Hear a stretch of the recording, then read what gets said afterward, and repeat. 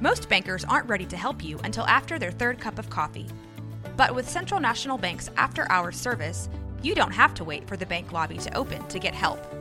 You can contact us from 6 to 8:30 in the morning or from 5 to 10 in the evening, and we'll connect you to a real, live, local person who can answer questions and fix problems 7 days a week. Bank different. Bank Central.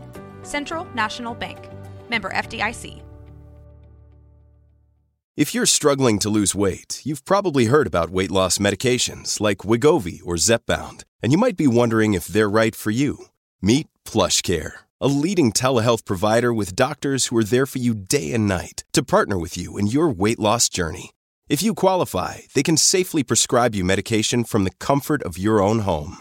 To get started, visit plushcare.com/weight-loss. That's plushcare.com/weight-loss. plushcare.com/weight-loss.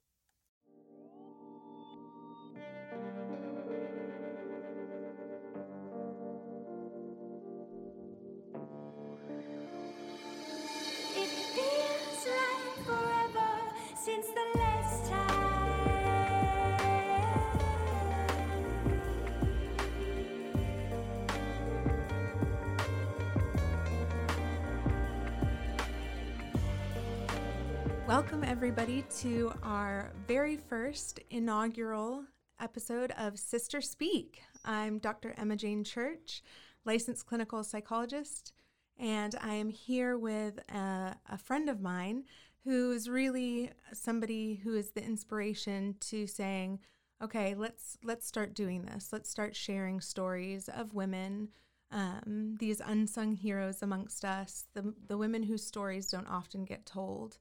And so I have my friend Amy here with me today, and she's going to be sharing about her life and her story. It's a very vulnerable experience. It's something that at this point I'm used to in my field of work, but it's a very brave thing to do. And so I'm thrilled to have Amy here. She is somebody who has blessed me and grown me personally in friendship.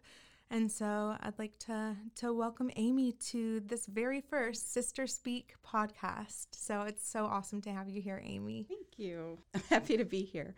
And I appreciate you. The first time I told you my story, you were like, oh my gosh, would you be willing to share this on a podcast? And I had already had those thoughts, so it just fit like a puzzle piece. It just worked so well together.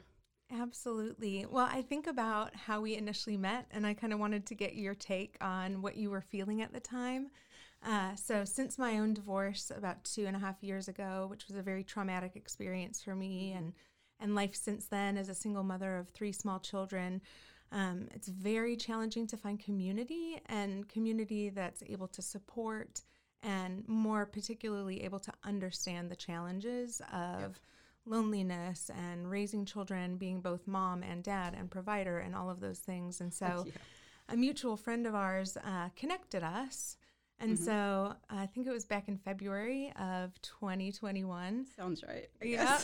I reached out to you kind of strangely saying, hey, you're a single mom. I'm a single mom. Do you want to meet up? And we met up at a park with our kiddos. What was that like for you to be reached out to? How did you feel about the stranger? It's weird. I think I felt even through text instead of voice, like I just felt a connection with you because I tend to be a loner and I tend to just stick to myself and, I don't seek out friendships all the time. And when you reached out to me, I don't know, something about it. I was like, yeah, I need to meet up with her. And it was just completely out of my normal realm of things that I would do. But, as soon as I met you, it was like, oh my gosh, I have a lifelong friend now. I could tell instantly. Absolutely. Yeah. I can tend to go pretty deep, pretty fast. Me too. And so, it's okay. Well, and knowing you since then, and as our friendship has evolved, I consistently feel very grateful for how open you were to me, kind of in the midst of both of our struggles, just instantaneously like, hi, I'm Emma, and here's the shit of my life. Here's all my baggage. And you met me in that space. And I so did. Yep. I've learned so much more about you since that time, and I'm really grateful that you've come to share your story today.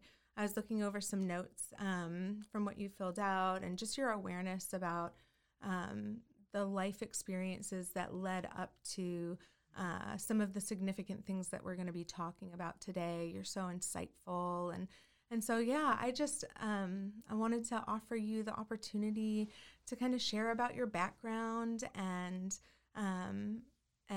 all of the things that led to what, we're going to be talking about that we've discussed today, which was a suicide attempt last year. And so let's kind of start there. Tell me a little bit about, your origin story. Well, you said this happened last year, and that's really accurate because it's coming up on the 1-year anniversary. And, it's been really, I guess, weighing on me that it's a story that needs to be told because of all the stigma around depression and suicide and even anxiety. People tend to feel ashamed. I know that I've told very few people about what has happened. And, even just talking about it that day that we met at the park, like just telling our stories to each other in this safe space, it still is anxiety inducing. And, you still feel it. You kind of relive it a little bit. But as far as like my backstory, looking back to all the things that I thought were normal were so effed up. Absolutely. Yeah, I think we all think our lives are normal right. until you start to look around as an adult and say, not everybody has the same background. Yeah. And, my story started at, honestly, I guess you could call it a battle with depression because that's exactly what it feels like. Started even when I was in elementary school, which I know sounds morbid and crazy, but there it is. So my mom died whenever I was 17 months old. And, it's such a weird grief. And you feel, I don't want to say guilt, but just super confused on how to feel about it. Because it was like I was 4 or 5 when I finally kind of started putting the pieces together. I was looking at these pictures. I was like, wait a minute. That's not the same mom that I have now because I had a stepmom since I was 2. And, I brought the picture to my parents and I said, who is this lady? And they said, oh, well, they explained the whole thing. She had died of melanoma. And, it was just, she was 27. It was just a super sad situation. But I was just really confused. I remember going upstairs and holding the picture and just crying and crying and crying because I was just so confused. And the way that it was handled, which looking back, and I'm not here to shame my parents for anything, and that's been kind of my hesitation with telling this story because I definitely don't want to hurt anybody, because I love them. But, I've had to realize as an adult that they've done the best that they could with the skill sets that they had. Absolutely. And the same goes with me and my kids and you and yours, That's absolutely accurate. When you choose to be honest about your life, honest with yourself, live this one integrated life where you're not hiding aspects of the things that have shaped you, there is this fear. And I share that in particular with parents as well, because I also passionately love my parents. And, our parents fail us. Our parents kind of mess us up. And this is something that I tell my clients all the time. They're just people and they're still growing up too. And so they've done the best they could. And sometimes it's not enough and it's not what we needed, but it can be something that we learn from. And as you said, as parents ourselves, giving ourselves that same grace, oh my gosh, starting a therapy fund for my kids. Yep. Some people start the college fund. I have the therapy fund because I'm like, I'm going to F you guys up, just maybe in a different way than my parents messed me up. Right. Yeah. We all learn from our mistakes, but then we make our own. There's definitely times where I look back. I have parenting moments where I'm like, oh my gosh, it's like cringeworthy because you're just like, what was I doing? I have no idea. And, honestly, if I would have known as a kid that my parents were this clueless, I would have been scared because absolutely. I know. I mean, we're all just walking through life. I really thought at, how old am I? 36, that I would know a lot more things than I do. But getting back to the story, so the way it was handled, I was crying, and I don't remember if it was that day or subsequent days, but I remember my stepmom, who, God love her, she did not have to raise me, but she did. She stepped in. she just saw me hurting. And so she thought, I'm going to take the pictures away and that's going to fix it. And it didn't. Yeah. Of course it didn't. And, she told me something kind of nonchalantly that she didn't realize how much it stuck with me my whole life. But she told me, you can't grieve over somebody you never even knew. And it sounds so much colder than I know that she meant it. She was just not understanding. I don't understand how you're crying over this person you've never met, because it's my mother. There's an unspeakable bond. It doesn't matter who this person is, how far away they are, you feel it. Absolutely. And, that was what was so, confusing. And then, of course, I was born in, the 80s. So it was not commonplace for you to take your kids to therapy and, that kind of thing. And so I was just kind of left to, soak in it and figure it out on my own. And it just led to a lot of confusion and depression. I mean, even in elementary school, I would pray every night to not wake up in the morning. I didn't even know why. I just knew I didn't want to be here. My parents, when I say parents, I mean my dad and my stepmom, of course, but, they didn't get along all that great. And, looking back, I realize it's because my dad was probably just so broken himself. And that's something that I've had to realize as a parent is we're all kind of broken and, trying to do the best that we can. So it's taken a lot for me to really kind of forgive some of the way that things were handled. And I'll just kind of fast forward a bit. So as far as like the attempt last year and kind of what led to that. So, of course, somebody that's been struggling with depression basically their whole life, is going to be really susceptible. But this was my first and hopefully only attempt. And it wasn't a cry for help. I've heard people say that, but I absolutely meant it. And then I had to deal with the fact that it didn't work and I'm still here. And I remember thinking, oh my gosh, I want to redo it. And even though it's been a year and I feel like I'm not suicidal, I still have those fleeting thoughts and I've fought them my whole life. When you're just driving and you're like, what if I just ran off that bridge? And it's getting people to realize that's not normal. It's something that's always been there for me. Mm-hmm. And I've kind of just learned to ignore it. But so I was in a, about a year long, maybe year and a half relationship. And, I have my 2 kids, he has a toddler and, things were going great.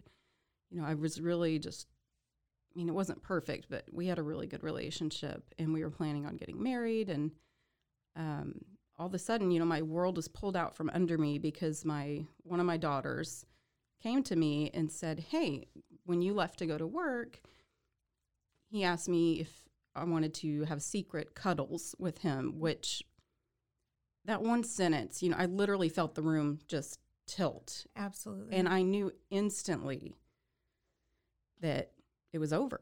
I went from being so happy to like, okay, this relationship's done. And now I'm dealing with, okay, did this actually happen the way she said, and thank God that neither of my girls were harmed physically in any way. It was almost like I think it was like a grooming situation, which I hate that word. But, I have to take my kids at their word. And it didn't matter at the time, like, okay, did she dream it? One of my daughters is much more prone to exaggerating the truth a bit. So, I talked to her, but, this whole time she's never wavered on her story. If anything, more details have come out. So it's just terrifying as a parent. It's like your worst fear. Absolutely, yes. So I was dealing with the loss of the relationship, the betrayal trauma there. And then, when you're kind of already at the end of your rope emotionally, I was just trying to get through my days. And I think maybe about a week after this had happened, my dad asked if he could call me. And I want to pause right there and say that it wasn't until I was 35 years old that I even knew I had daddy issues. I thought this whole time we have this great relationship, but looking back, it was just me romanticizing the idea of I'm a daddy's girl. We have the best relationship. But, in retrospect, there was very little interaction, because he was just so shut down. But he was my person. He was my only living parent. And so I was just always, I was so excited to see him, but looking back, it's just, there wasn't really any memories that I specifically have of like just spending time with him. And there are, I think, 1 or 2 times that I ever came to either of my parents with an emotional issue. And I learned very quickly, okay, those aren't the people I go to for that. So much pain. And, they hardly came in and checked on me. And it was just like, what is happening? Like, nobody gives a shit. They did all the, the x-rays, which they didn't even x-ray my legs. They didn't even do a full body check on me, which just blows my mind. But, from there, I was sent to a psychiatric facility. And on the way there, of course, they take you by ambulance. And I'm just riding, and I'm looking out the back window thinking, how is this my life? Yeah. Like, how is this happening? I was so happy, so in love. I was going to get married in a few months, and now I'm in the back of an ambulance going to a psychiatric hospital. And it just felt so surreal, but I was still numb. Even after the wreck, other than feeling like, crap, this didn't work, I want to do it again. I wanted to hit the rewind button and try again. I still didn't feel anything, though. There was no sadness. I knew I should feel sad or even elated that I had lived through it and I would live to see my kids another day. But it just wasn't there. Yeah. What has the recovery been like for you since that time? You said that we're coming up on a year. Tell me about how you have managed to continue on, being an entrepreneur. You care for other people through the arts that you practice and your skill set with your work. And taking care of the kiddos. How have you found a new normal since then? I don't know that I have yet. Yeah. And it's a hard pill to swallow. And, I've had to kind of entertain the idea of maybe it's never going to be the same. I don't know. It's very hard, extremely hard. And that's probably, as you know, as a single mom, the hardest thing is to be present and be there for your kids and be a good mom when you're so broken inside and you just want to fall apart and you have no motivation for life and you just want to hide in bed or just cease to exist at all. But yeah, when my kid comes home and shows me their artwork, I'm like, that's great. That's, but I still struggle with it. And I've always wondered my whole life, like, how can anybody with kids ever commit suicide? Well, let me tell you, I get it. Yeah. I fully understand it now because, like you said, it felt like a selfless act. And I remember kissing my daughter before I left for work that day. My mom was staying with us, and she was asleep, and she smiled. This is my youngest daughter. And I was so glad she smiled for me in her sleep. And I thought, that's perfect. I couldn't have asked for anything better. My oldest daughter, I had already taken her to go be with her dad. And, on the way there, I remember thinking, okay, let's talk about all the good times. Let's bring up like happy memories. And I got her smiling and laughing, and, I just soaked it in and enjoyed the moment of like, I'm glad that this is what she's going to remember as our last visit, and I don't know. It felt like I was okay to let go because I knew they were going to be in good hands. Now, if they had had crappy dads and crappy families, I wouldn't have been able to bring myself to leave them in that kind of care. But since they do have such amazing families, I felt like they were safe. Yeah. And that was, that made it like okay in my mind to step out. This episode is brought to you by Shopify. Whether you're selling a little or a lot, Shopify helps you do your thing, however you cha-ching. From the launch your online shop stage, all the way to the we just hit 1 million orders stage. No matter what stage you're in, Shopify's there to help you grow. Sign up for a $1 per month trial period at shopify.com/special offer, all lowercase. That's shopify.com/special offer. Look, Bumble knows you're exhausted by dating.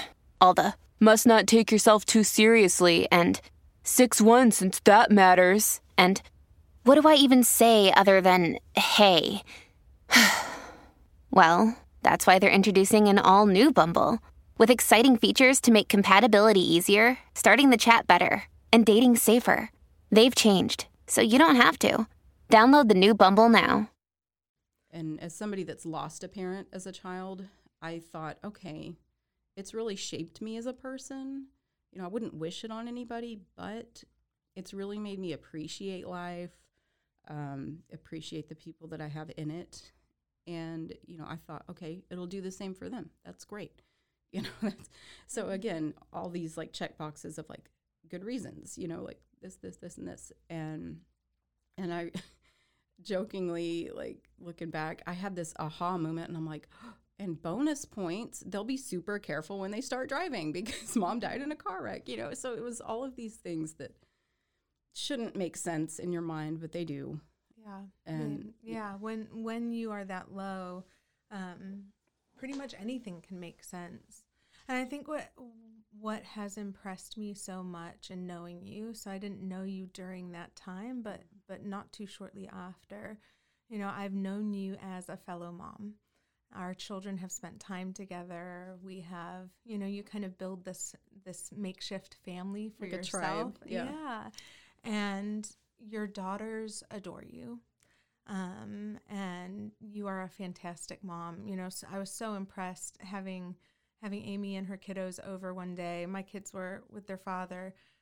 So those are really rough times for me when I'm alone and kind of just sitting with my thoughts and my own PTSD symptoms. And so having you guys over, and they brought all of these amazing fidget toys that they had made. And I was like, who is this woman who is raising these magnificent little creatures that are so creative and so resourceful? And, you know how I am with praise. It comes very naturally. It's not with an agenda, but I was just enamored and in awe of them and reflected that back to them, but also understanding that, those are parts of you that I now know in our friendship. Your creativity, your resourcefulness, the fact that, you haven't given up. And suicide and suicide attempts, we are in an altered state. And so that doesn't define you. That isn't who you are. It is a thing that has happened, but I see the light of who you are shining in your daughters. And thank you. And for that, I am appreciative for their lives, having you in it, not to mention my own life, having you in it. And for myself, as a psychologist, also having struggled with suicidal ideation at various degrees, specifically after trauma, knowing that is one of the symptoms of PTSD is that you will have suicidal thoughts, and sometimes people act on it. I'm grateful. There was a time for me where I was so low and my suicidal ideation had gotten so intense, and this was after a rape, that I was afraid I wouldn't be able to stop myself. And so, that passed, and I'm constantly in my own therapy. But, having that connection to you and never judging you for what happened and really understanding has helped me to appreciate the fullness of your strength. And the fact that, hey, we get up every day and we do it all over again.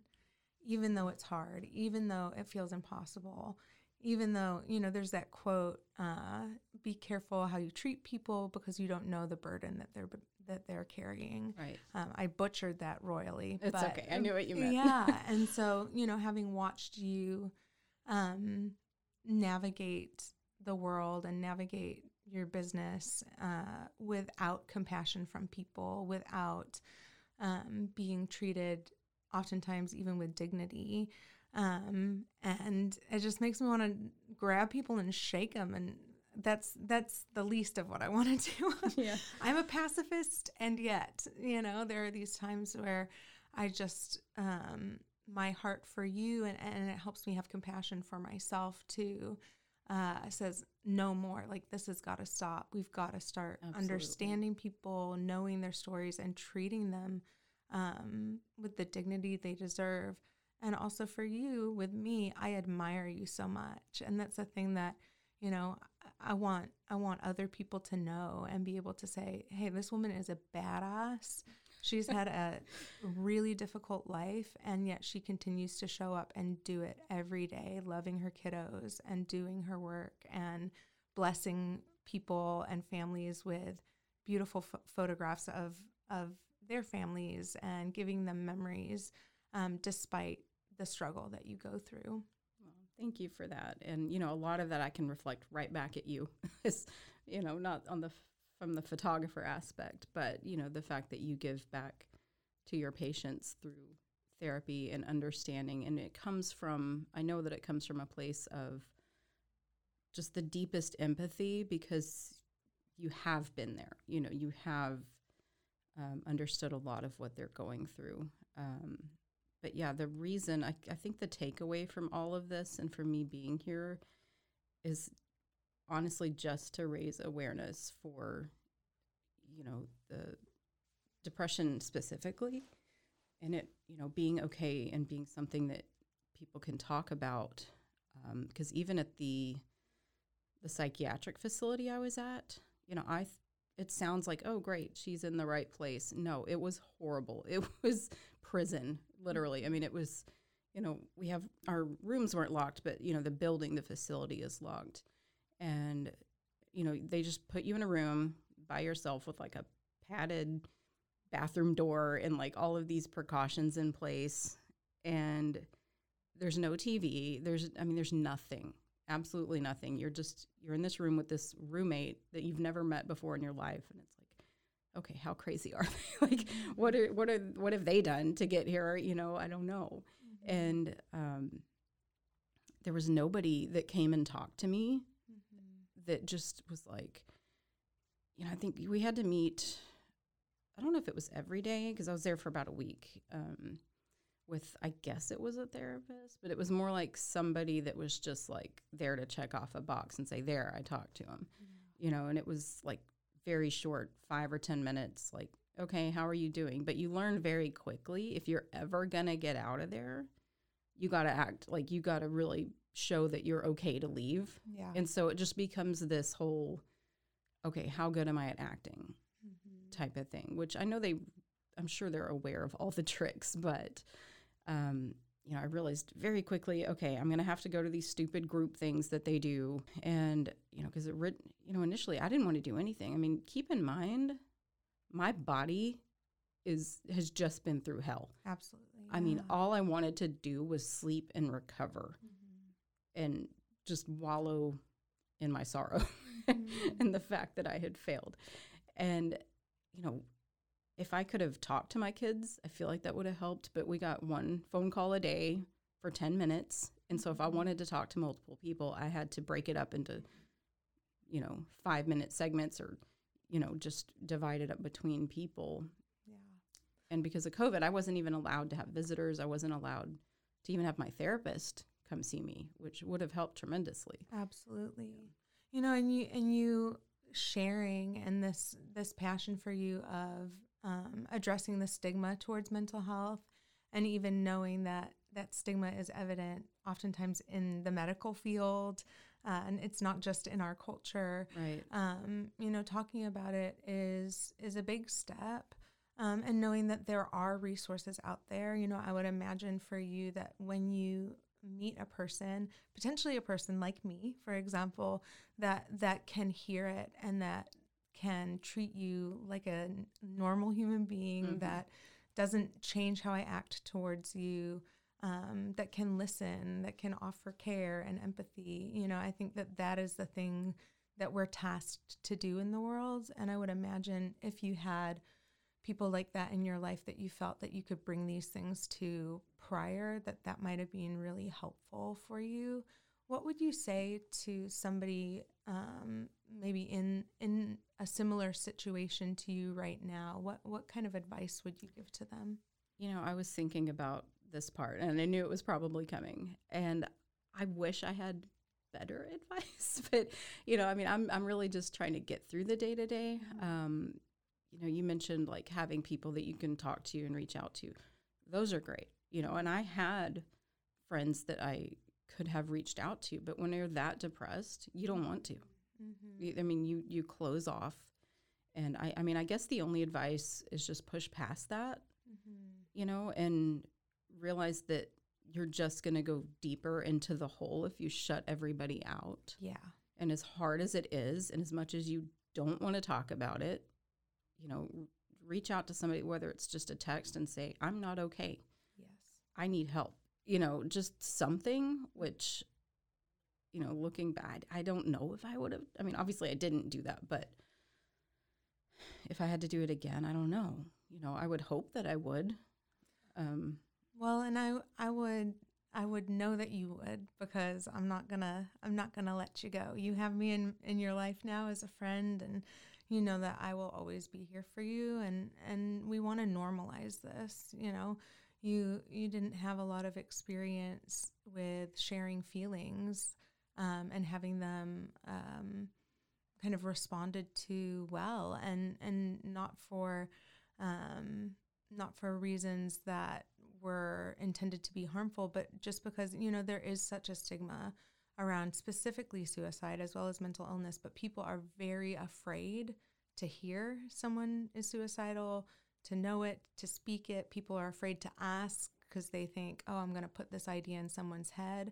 And the more that we normalize reaching out and talking about it, and, you know, people hearing this podcast, I think the more resources others will have to be able to navigate and do early intervention. You know, we don't want people to get to that point that you got to. You know, life happens, traumas happen, to where your story is going to be reflective of other listeners. People are going to be relating to what you're sharing. And I hate that they do, but I know they're out there. Yes. You know, there's so many of us. And you're doing your part. I had sent Amy a quote, and we're gonna end with this. But this is something that is very inspiring to me. It's a philosophy I hold on to both as a psychologist and as a human in the world with my own pain and own stories. And it's by the amazing Dr. Maya Angelou, one of my personal heroes. And she says, there is no greater agony than bearing an untold story inside you. Absolutely. So I believe in the healing power of storytelling. And, you know, this was something that you felt really called to do coming up on the year anniversary of your attempt. And so, hey, you've told it. What does it feel like? You know, since I'm sitting here with you, it feels like just talking to a friend. And I kind of have two modes. I either am completely shut off or I overshare. It's like once I start talking about it, it's just word vomit. You know, it just comes out of me. You know, it's just like this open wound and everything just pours out. It feels good, you know, to be able to put it out there and knowing that, you know, other people are going to hear it and not feel so alone. Mm-hmm. And you know, it sounds cliche, but even if it helps one person, you know, it's served its purpose. Absolutely. Well, thank you, Amy, so much for coming. Thank you for your bravery and your courage. And, you know, Amy's star is on the rise, and I'm able to see that. And so I can't wait to see all the beautiful and amazing things that are in store for her life. And as she finds purpose in the pain, you know, I think that is our calling, as we all are healing souls in this world. We all suffer in different ways. And, you know, life, when you choose life, when life is given to you, even if you didn't know that you wanted it, surprising and miraculous things can start to happen. You can meet beautiful people. You can have amazing experiences. And I know that that's going to be unfolding. And, to end the podcast today, if you or someone you know is struggling with suicidal ideation, with mental illness, if you're needing help, if this story resonates with you, please seek it out. There are lots of therapy resources, and I'll make those available online for listeners, but also the suicide hotline, the National Suicide Hotline is 1-800-273-8255. And in those moments where you feel like there's nothing left, if you can just use your fingers to dial that number, you can get the support you need to hold on to the next moment, to where maybe there's a little bit more there for you to hold on to with life. And so this has been a really intense and important episode today for our listeners. Again, resources will be made available, and I hope to see you all again on our next episode of Sister Speak. So thank you, Amy, so much. I appreciate you. I love you. I champion you. And I'm really grateful for your courage today. Thank you. Thank you for having me. All right. See you next time, guys. Bye. Follow me on Instagram and Facebook at Dr. Emma J. Church for updates and podcast schedule. Catch the show on your favorite podcast platform or at roguemedianetwork.com.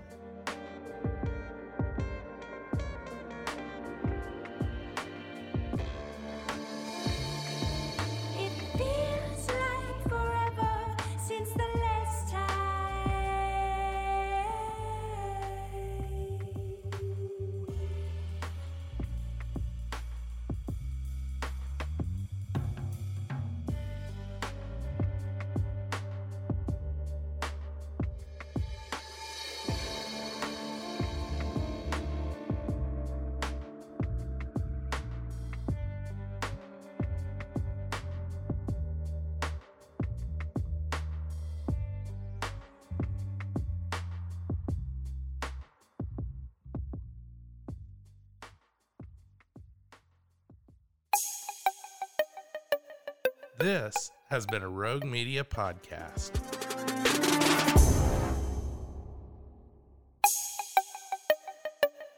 This has been a Rogue Media podcast.